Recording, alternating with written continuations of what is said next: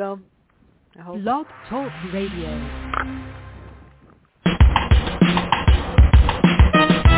Let's get lost in a better place. Pick up a book, travel through time and space.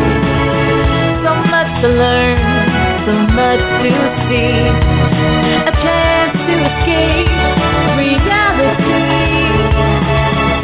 Open your mind and your heart. Gain new knowledge, get a fresh new start. MJ Network will bring you there. So let's talk about it. We're live and on the air. Good morning, everyone. This is Fran Lewis. This is MJ Network. MJ in memory of my sister, Marcia Joyce. And we have the author of The Coronation here, right from England. Justin Newland is here. And we're going to talk about Maggie Van Alice celebrates an exceptional harvest, but it's those Russians that came in and took everything. So Maggie tries to stop them. A Russian captain strikes her. His lieutenant, Ian Verma, who I love, defends Maggie, and there's a whole lot, Marion, and there's a whole lot more. So good morning and welcome to MJ Network. Well, yes, it's afternoon here, Fran, but there you are. I Good know. morning to you anyway. Thank you for having me on your show. It's an honor and a pleasure.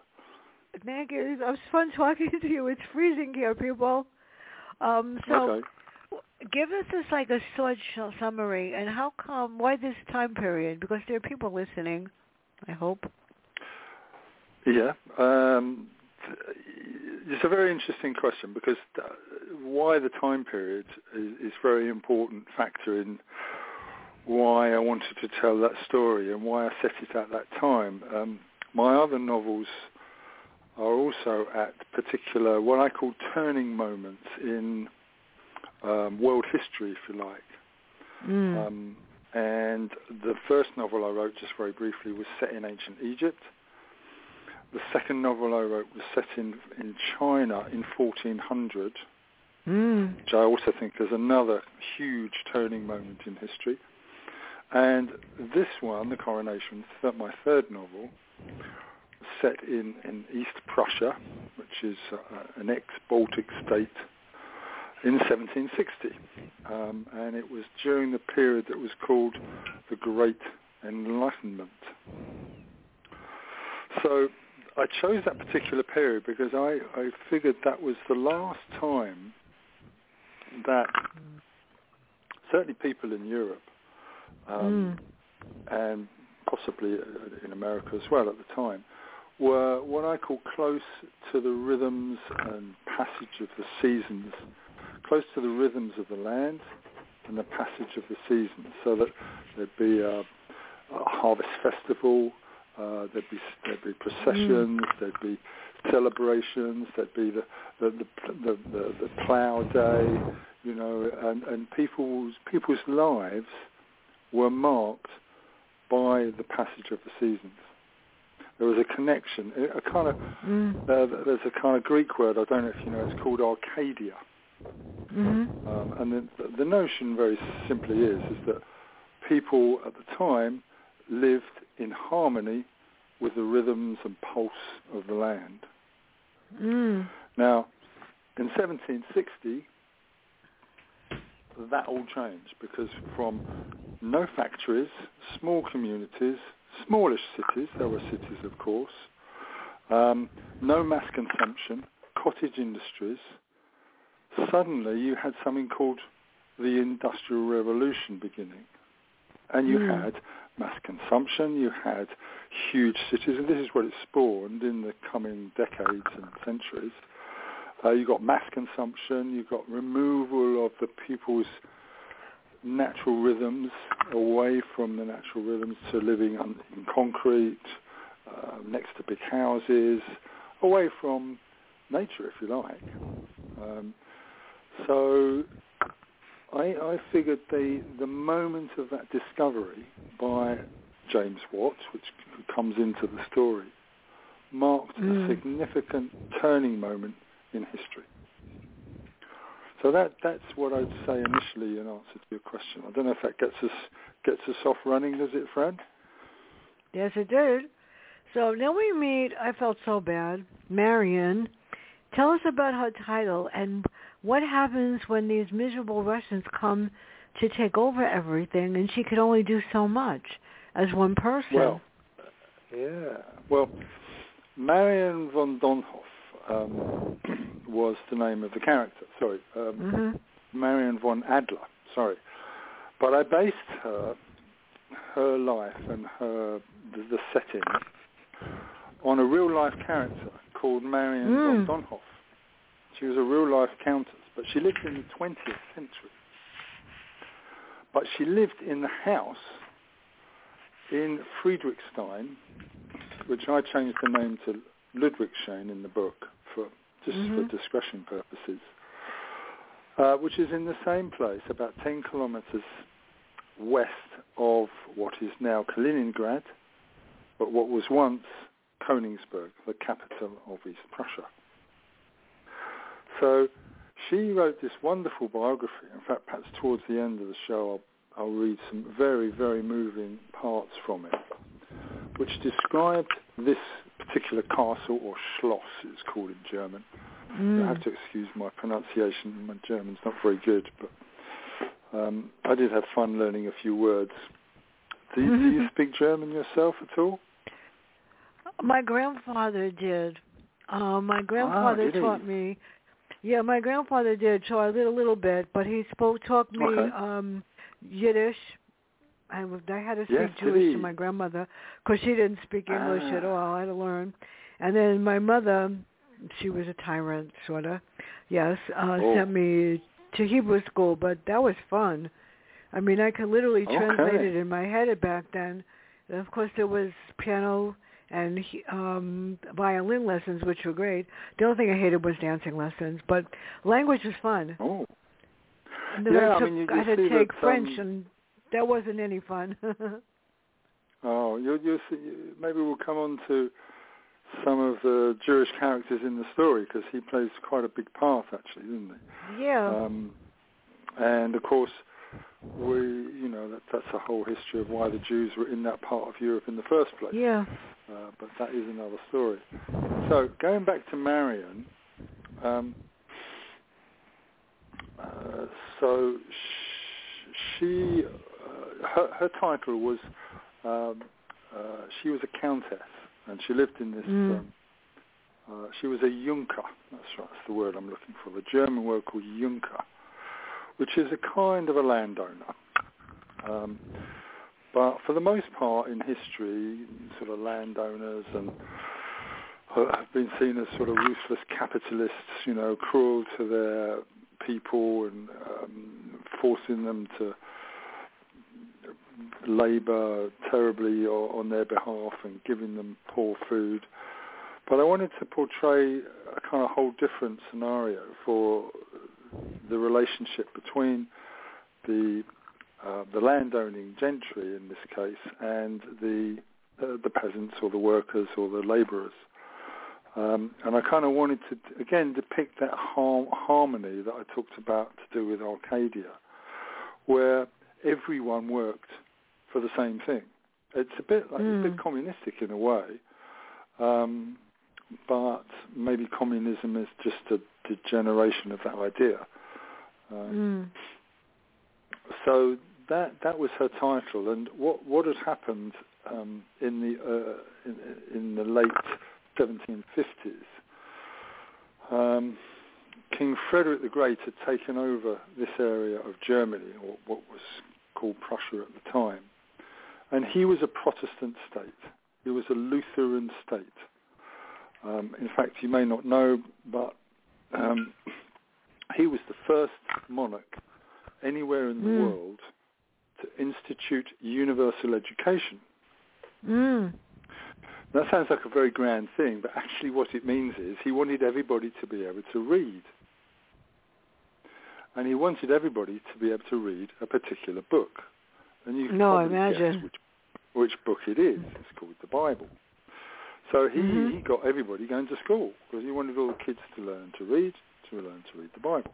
But it set a print for universal education. So there you go. So he was an expansive fellow. He was quite an articulate man. He wrote books. He was a leader. He was a scholar. He was a warrior. And he started building armies and started taking over parts of that Eastern European area. But his neighbours were two very large, old established empires. One was called Austria, and one was called Russia. And both at the time had empresses, not emperors, empresses. So women were ruling those two empires. And they fought him. They didn't want him to be taking over these lands. So they set out in battles to defeat him. The extraordinary thing was that there's no way that he should have kept them in the field for as long as he did, because he was a small country, and he had massive armies, but they couldn't agree how to work together. So he kept giving them the runaround and making sure that they didn't join their forces, and he kept in the field until what happened was the Empress of Russia died, and Russia was then taken over by Tsar Peter, I think Peter III, if I remember, but he was married to a Prussian. So their whole policy changed, and they didn't necessarily stop fighting. Well, they did stop fighting against Prussia, and so halfway through the novel, there's this sudden change in their fortunes, which you may have read about. And they go to Königsberg Cathedral. I've actually been to some of these places. Actually visited them about 20 years ago. And quite extraordinary it is to walk around those streets and sort of get a sense of the land, and particularly the amber, which features in the land. And perhaps we'll talk about that in due course. So you better say something, otherwise I'll carry on and on. That's okay. Now this is really upsetting, because as the Russians try to get her, and then somebody tried to hurt her, and she gets people on the staff. How do you get people to help you fight back? She got hurt and everything. And what was he to pay? And why? It's really weird. Well, what was happening was that occupations by foreign armies was kind of done in a slightly different way to the way it sort of happens today. They don't sort of take over every asset and resource of a city like they do today. They sort of just occupy and almost like act as a local police force. So life kind of almost goes on as it did before. But, of course, because they are an occupying force, they need food, they need finance, they need horses, they need so on. So the opening scene that you're referring to is where just after harvest time, the Russian army comes to her Marion's estate and requisitions most, if not all, of her harvest, because they need it for their army. And they also take some of their horses and some of their carts and so on. Yeah, and so they took the boys too. and they take some of the boys because they want people, probably servants or slaves or even people to fight in the army. Horrible. Another interesting fact I was going to put in was that, I mentioned that the English and the French were fighting in Canada. And of course, the English in the 1700s were probably one of the richest nations in the world through colonization and so on. They were actually paying the payroll of King Frederick the Great's army. So they were paying Frederick the Great, in a way, to fight the Austrians and the Russians. So the English were fighting on two fronts. if you're with me. I'm not sure that comes out in the book, but I can't remember if it does.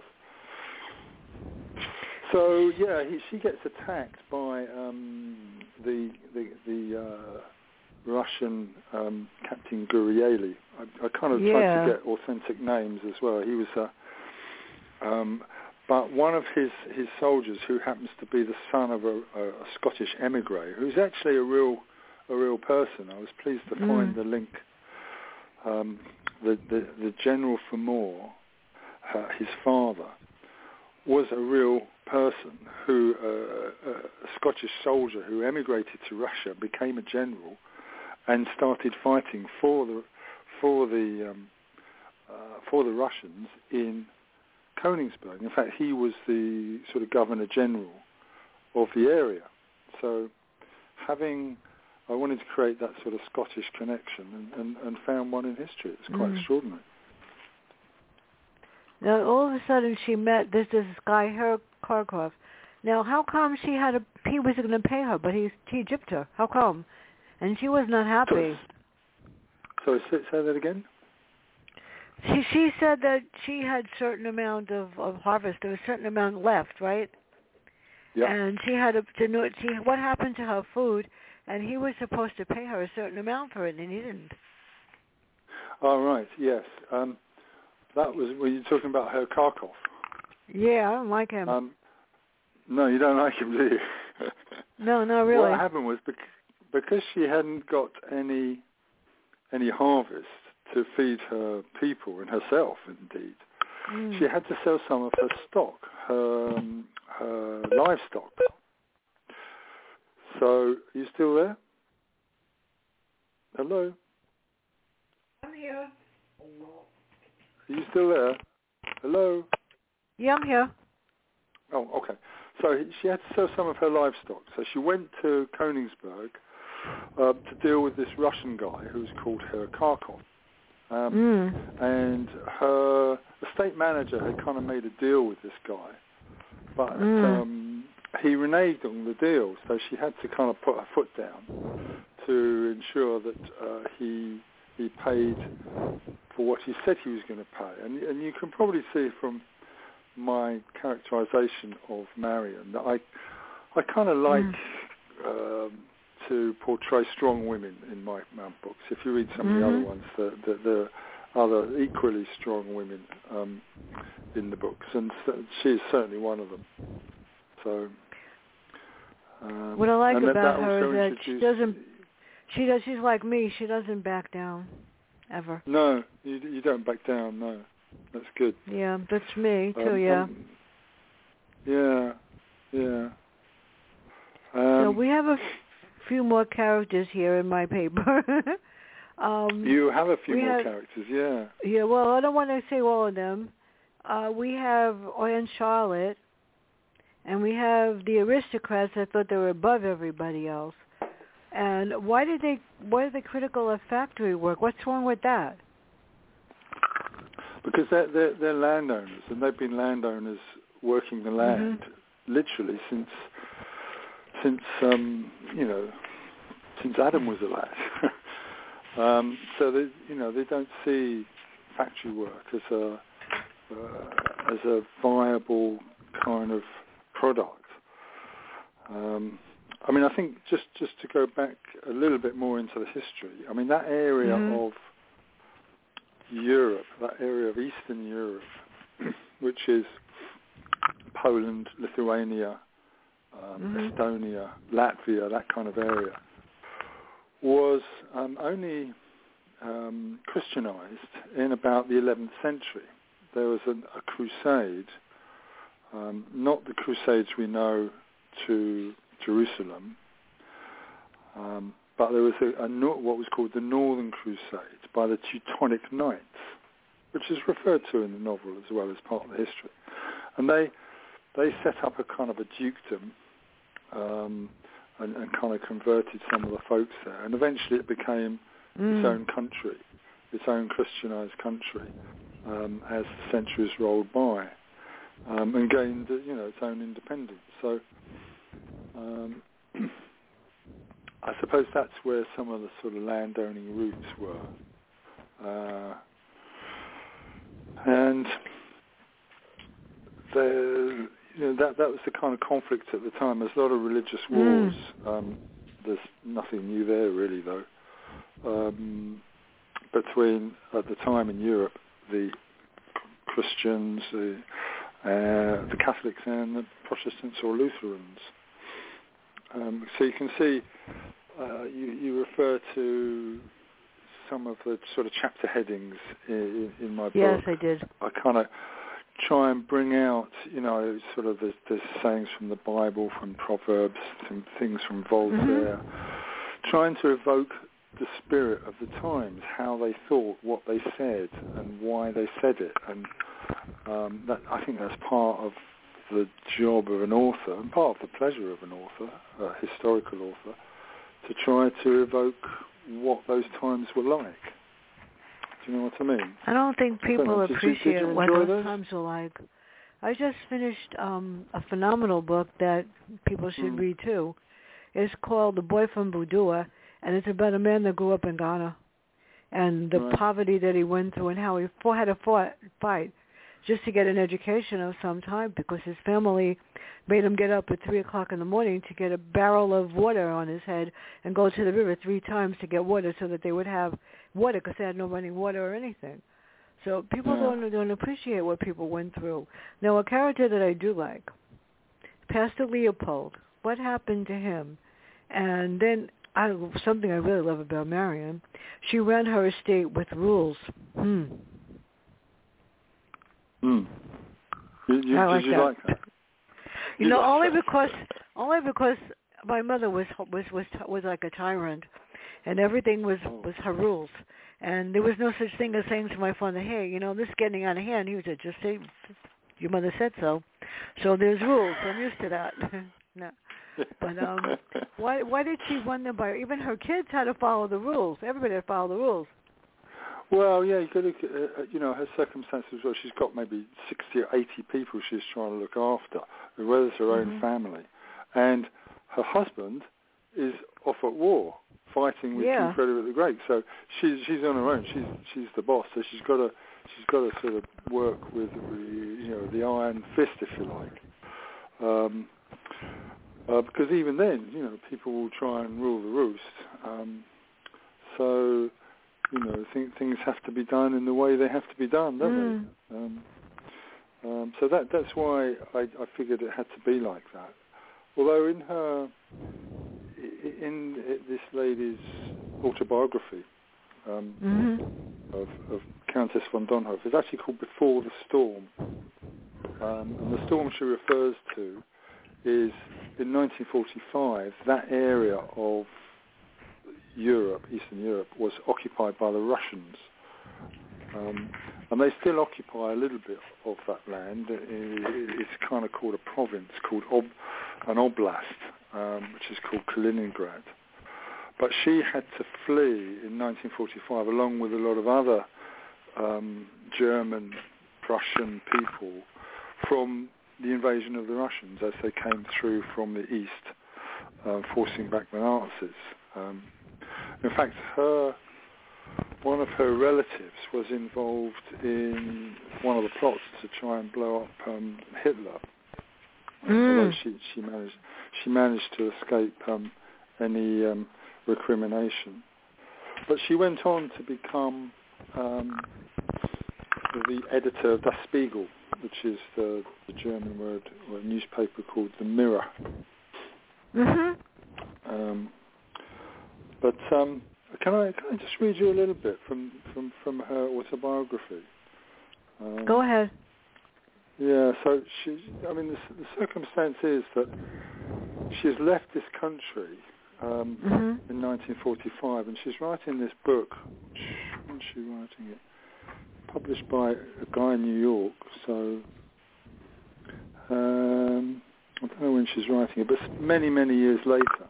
And she says this, so, I do not believe that hating those who have taken over one's homeland and denouncing those who have chosen the road of reconciliation necessarily demonstrates love for the homeland. When I remember the woods and lakes of East Prussia, its wide meadows and old shaded avenues, I am convinced that they are still as incomparably lovely as they were when they were my home. Perhaps the highest form of love is loving without possessing. That's interesting. My grandmother was Russian. Really? Russian Polish. Yeah. I mean, that is just a wonderful sentiment. A wonderful sentiment. She was my grandfather, who I never met, that she married, was Russian something else. But she was tough, my grandmother, and she was forced to come to America because her aunt wanted somebody to work in her house. So she wasn't treated exactly well until a second aunt came and she met my grandfather. She worked in a factory. That's why I said this thing about, she did. She worked in a factory and she got married and had 4 kids.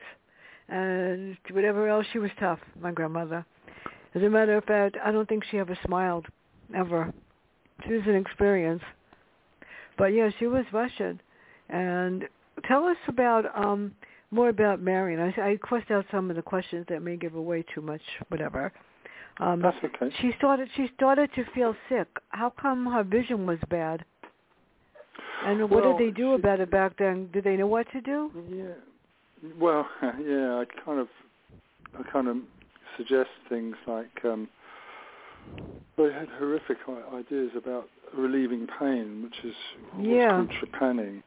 They sort of drill a hole in your head and I know. They thought that the body could get sort of evil vapors, and that if you drilled a hole or put blood-sucking animals on your skin, they'd suck out the evil vapors. I'm not quite sure it worked though.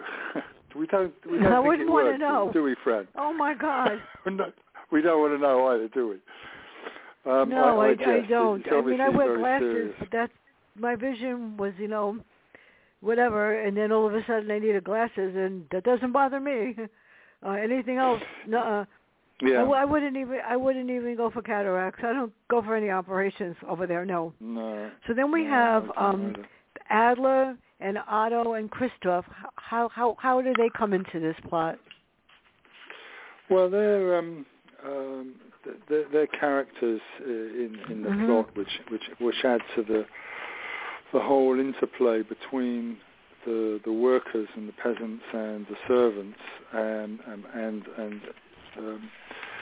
Marion, the countess, the Junker, and her daughter Cece. I like Cece. Yeah, she tried her best, didn't she? And she ended up in an asylum, didn't she?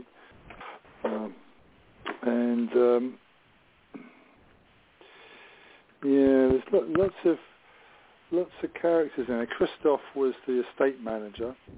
I did. You can see I did a lot of research on this. Some of the names. Yeah, I did. Are, even of the towns and the street names in the city are all kind of realistic and authentic.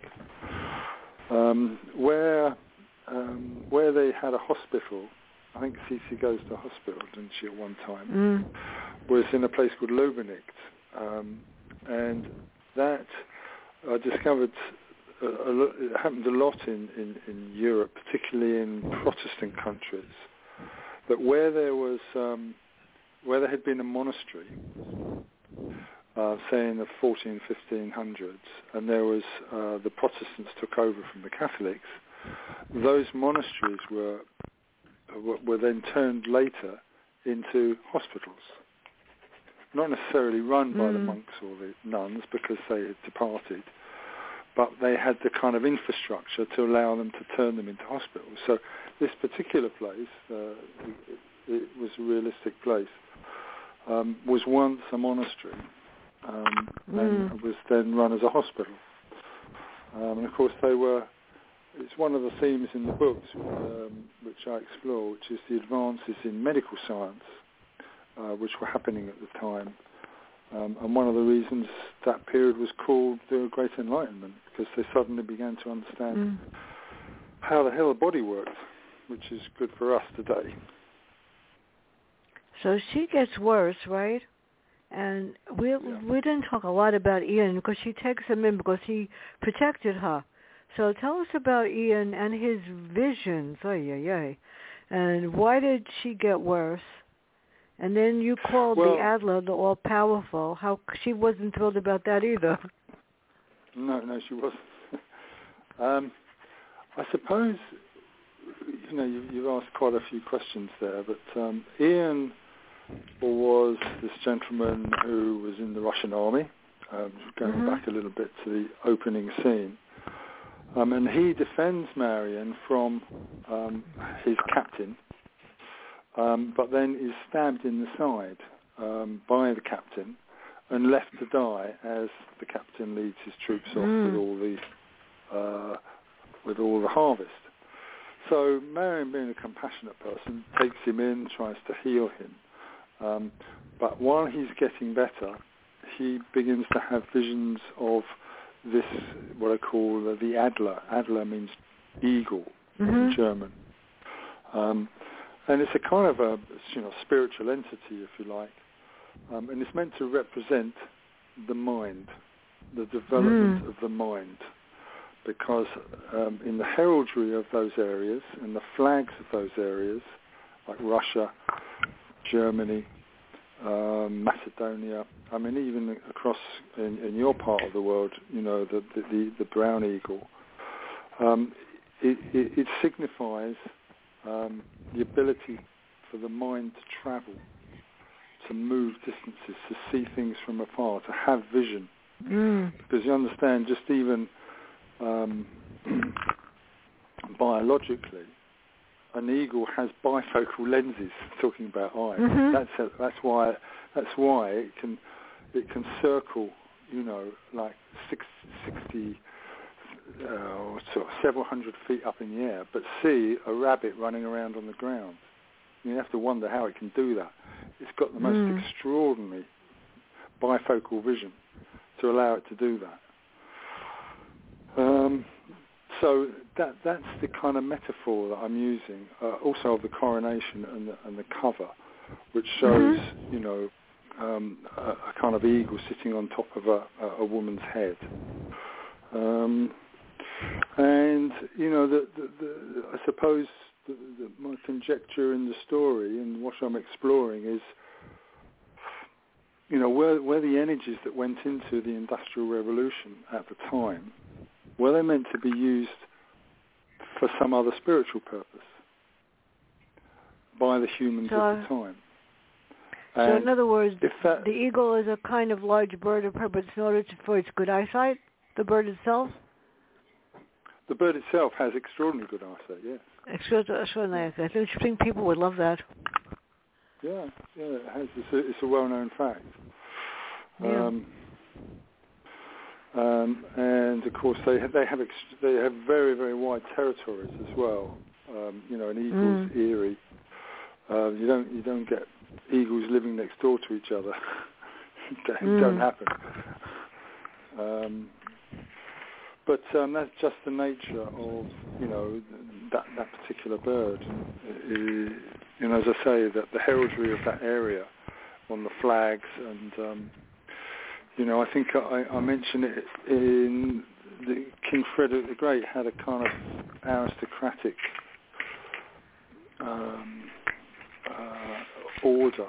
I think it was called the Order of the Black Eagle, in the same way that you get the Order of the Garter in Britain, or the Order of the Bath. You get the Order of the Black Eagle because that's what goes with the territory of that area. They both he and she, Marion and Ian, get these visions of this eagle, and it's meant to represent this turning moment, this almost like evolutionary turning moment in human affairs. So that's the kind of general take on it, Fran. Cool. So now we have James Watt and the Newcomb engine. And what did they want from him? What was the favor that they needed from him? Well, the Newcomen engine, Thomas Newcomen was a Devon pastor living in the 1700s. And I don't know if you know, but down in Cornwall they have a load of tin mines. That's why these islands in England used to be called the Cassitterites, because it's another name for tin isles. So he invented a very rudimentary pump, which was used to pump water out of a mine, because of course that's one of the problems of having a mine, is that water's going to seep into it. So he had this pump which got the water out of the mines, but it was very rudimentary and didn't work very efficiently. So I mentioned earlier on that amber, the sort of fossilized tree resin, plays a part in the plot because it's mined, and most of the world's supply of amber comes from that particular part of Eastern Europe. They have several mines there where you can walk along the beach and there's little bits of amber on next to the pebbles. It's quite extraordinary. So to involve James Watt, the pumps in Prussia are not working anymore. So King Frederick wants to build an amber room because his father had built one and given one to Tsar Peter the Great. So sons always want to emulate their fathers, so he wants to build an amber room himself. But he can't build an amber room because the amber mine is flooded. So they have to send to Scotland to get a replacement for the pump. And that's how it involves James Watt. So those elements are fictional. The amber mine, James Watt living at that time, King Frederick the Great, they are not fictional. So I'm kind of weaving in fictional stories to known historical events. You understand that, yeah? Yep, I do. Before I forget, Monday at 10 o'clock Eastern, the author that took over for Robert Ludlum's series, Jason Bourne, we're going to hear from Joshua Hood, the Treadstone rendition. And on the 11th, we're going to hear from Susan Allett. And on the 12th, we're going to hear from Jim Nesbitt, Dead Certain Doubt. And on the 13th, this is where I come in. I get to answer the questions, actually. My professor and I from Lehman College, my reading professor, Dr. George Cavuto, and I are going to talk about questioning skills. Teachers that ask questions from K to 12, that's my expertise, reading and writing specialist. And we're going to talk about the proper way to get kids to ask questions, answer questions, and a whole lot more. So I'm excited about that. On the 17th, the author of White Smoke. On the 20th, Charles Salzberg. On the 25th, Barbara Degoni, Her Deadly Game. And on the 26th, to end the month, we're going to talk about the Afghanistan Forgotten War with Don Bentley. And that's just April. May is going to be even better. So, hey, you're going to be busy, friend. I just booked a whole bunch for June, and I don't have any more dates. Too many dates in June. Oh. We're going to August because I don't do July. I take the month off. Okay. So, once in a while they let me. Who knows? So we have. Okay, cool. We have Lester and Dieter, and what's with them? Well, I kind of, how they say that an author always writes about people he knows about. Well, Lester was my father's name. So really? He was Scottish as well. Yeah, his name was Donald, actually. His name was Donald Lester. So I wanted to include him, bless his soul.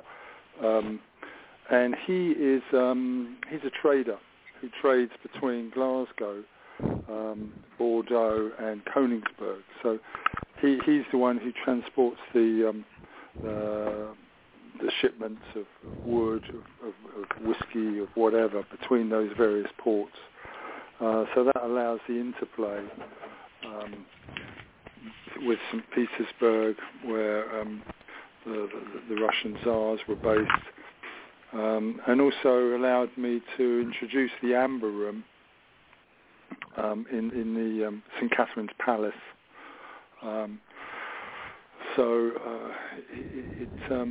It's a fascinating period of history, wasn't it? And in fact, I've just picked up a book that I was researching. It's actually by a lady named Tiva Scheer, Scheer, called Our Daily Bread, German Village Life in the Medieval Times. But one of the interesting things you may know, Fran, is that I discovered in those researches that in the early era of the United States and the immigrants coming from Europe, there was quite a lot of flux and debate about what was going to be their national language. And although you settled with English, there was a time when it looked like it was going to be German. Well, I can understand. My grandmother came over. My grandfather had to go to the Polish underground to get her and her sisters out. Because really? There were so many Germans. Yeah, she was kidnapped with her sisters, and they were tortured by Hitler's people in the concentration camps. It was horrible. Yeah.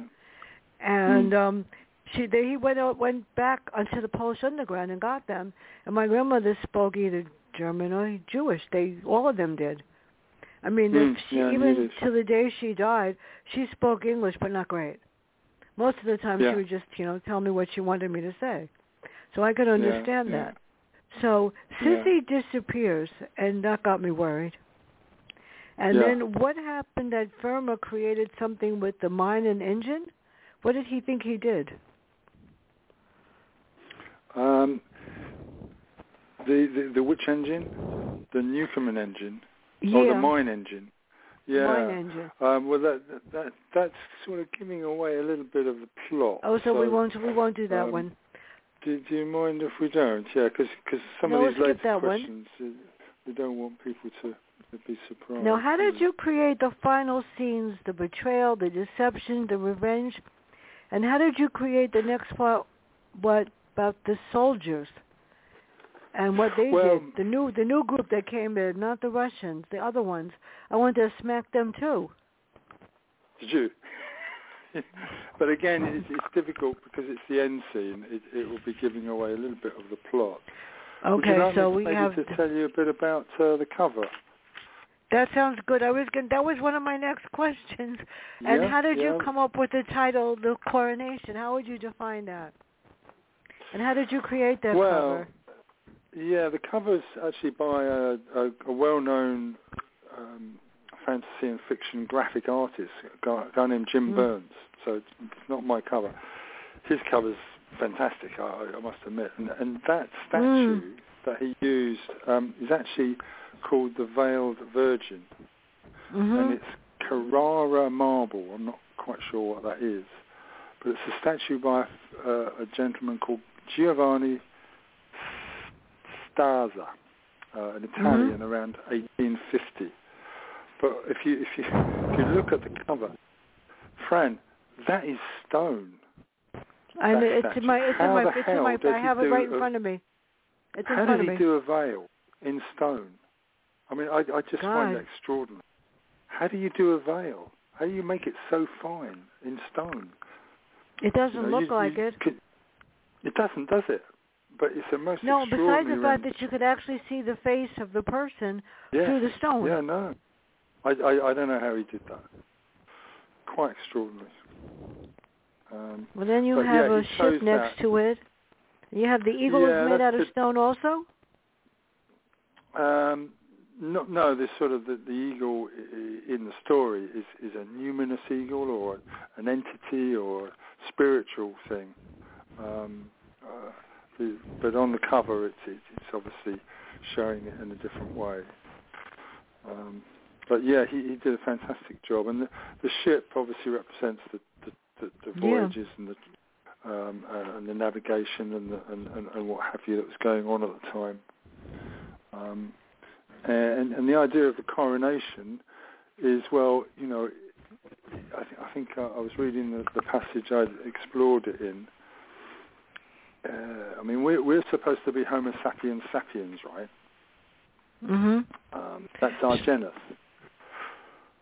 That means man or woman, the twice wise.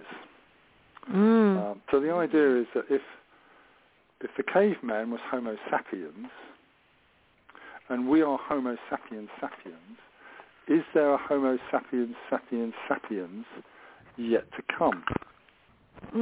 Okay. Is there another evolution to be done? Because clearly we have evolved from the caveman. Because otherwise we'd still be living in caves. So that's the kind of bigger picture theme that I'm exploring in the story, and that's what the coronation represents, or the idea of it, is that the bit that's going to evolute, it's not going to be our foot or our knee or our elbow, it's going to be the head. And that's why coronation, because the coronation is the placing of a crown on a head. Do you get the idea? I certainly do. And I think that most people, when they look at the title and they look at the cover, they don't quite get that it's a different type of coronation. It's not the typical one where you're having a pope or somebody coronated into office. It's different. So the other thing is the back cover. What is that on the back cover? Is that her estate? No, that's the... What is that? That's... let me just grab the back cover. Yeah, that's Königsberg. And that's an old town by the river. It's beautiful. Yeah, it does look fantastic, doesn't it? You know, you can see the sort of medieval style houses, ships on a river. And the reason that the Russians were so interested in it after the war was because you've got these two huge sandbanks which cover the estuary of the river Pregel. So it's a beautiful natural harbour, and ships would sail up and down it. And like in medieval times, they used to have something called a baum, which you probably know the name being. It sounds like a Jewish name, doesn't it? I think it means barrier. Does it mean barrier?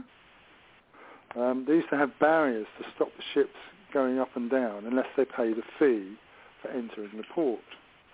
So they had all these things I never knew, but I sort of feature them in the story. Yeah, I can talk forever about these things. So, yeah, but you've got we're getting to the end of the questions there, aren't we? No, don't trust me. I can come up with things that nobody else will think of at the last minute now. So, you created the final revelations. What is Marion, if she could speak to us? She puts her family before her estate. We know that.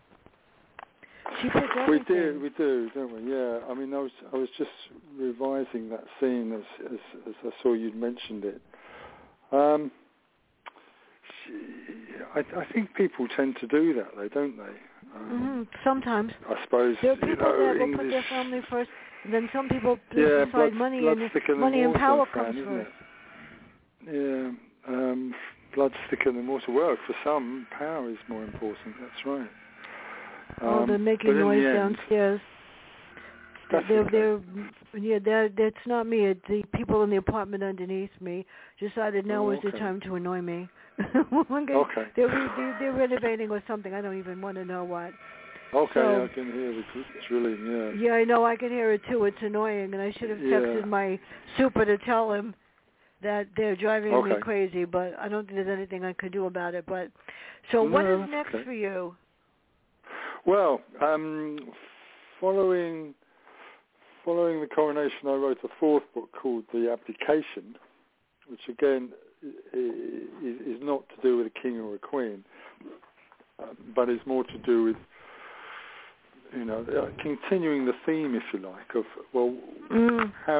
has some of the human race, have we abdicated from being human? So that's the general theme, but it's a novel, that particular story, which leads me to today. Today I've got another publication coming out in September. Oh, nice. It's called It's called The Mark of the Salamander. Mm. The salamander is a spirit of fire, and this story features a young man who ends up on board Francis Drake's Golden Hind and goes all the way around the world with him and relates some of the experiences, but also learns a bit about the esoteric art of travelling in dreams and things like that, which are continuing some of the themes that I've explored in Coronation. And that's the first of a 2-book series, because the second story is called, is I'm actually working on at the moment, and that will come out next year. So they're set in Elizabethan times, and that features. So you're going to do another tour with Partners in Crime for the next one in September? I probably will, yes. I probably will. Certainly, if I'm able to have a good natter about the book to you, it's all good fun to, and that's of course if you have me back. I don't know. Of course I will. Anything. Of course I will. I'm starting. I'm going to brave it next month from the 24th of April to May 23rd. I'm on tour for my book, and I'm like nervous because I write from the point of view of the dead person behind the gravestone that was wrongly accused, like my grandmother, whose voice was silent, both of them, and a teacher in my school that was wrongly accused before she died and committed suicide. She told me her story, so some of the stories are true. It's called Faces Behind the Stones, Accusations. So I'm hoping that the people that all of them decided reviews, only one guest spot, and that's Gina. It's like, oh God. Okay, yeah. It should be interesting, right? Yeah. You know, they don't allow I did. Negative reviews. They don't like that. But you can't help it. You can't stop it. No, but I think there's a difference between negative and constructive. Yeah. Yeah, I know. I would welcome constructive reviews because my writing is not perfect, probably never will be. So if anybody can give me some hints and suggestions how to improve it, bring it on. That doesn't bother me either. It's just that when I got a review on Amazon by somebody that never read the last book that I wrote, they just wrote, it's not worth reading it, I wouldn't buy it. And I didn't answer the person, but I know that they didn't read it. There's no way that anybody could say that. That there's a difference between constructive reviews and people that just write something nasty because they have nothing better to do. Sure. And that bothers me more than anything. So where can everybody find out more about you and your work? And my dermatologist told me, his wife, he called me a few weeks ago, and he said, in order for you to come and visit the office, which I don't too often, you got to bring a bag of books for my wife. So right. I'm serious. I literally walked in 2 weeks ago, and he says, where are they? I said, there are 50 there. I read them last month. Is that enough? So I'm going to put this in, and in 2 weeks I have to go bring his wife more books because she's got all these bookshelves to fill, and this way she doesn't have to go buy them. So yours is going right in there with the rest of them. Okay, good stuff. Yeah, I'm on Amazon. In the UK, there's things like Waterstones. In America, there's Barnes & Noble. You can buy them through there. I have a website, JustinNewland.com, where if you want to, I can also enter or write a dedication in the novel and send it to you. Nice. You pay a little bit extra for the postage. But yeah, that's a few people have taken that up. So it's generally available. All 4 books are generally available. Hopefully the 5th one will be too. So I hope people have been entertained by our conversation, Fran, because I think we're coming to the end, aren't we? Yes, this is so exciting. And I'm just so excited. Last week I had some serious trouble.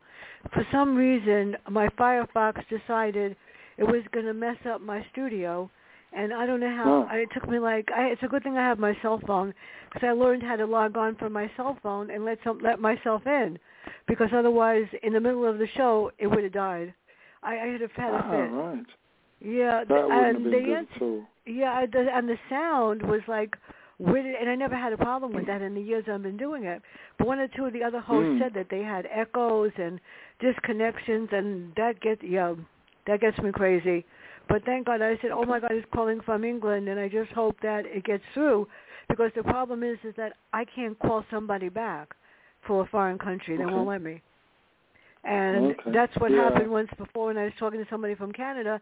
The phone disconnected, and I just said, you got to call back, because I tried to call them. They wouldn't let me. So sad. But this has been fun, and I hope I get the next one in September. Even if you don't do it, let me know.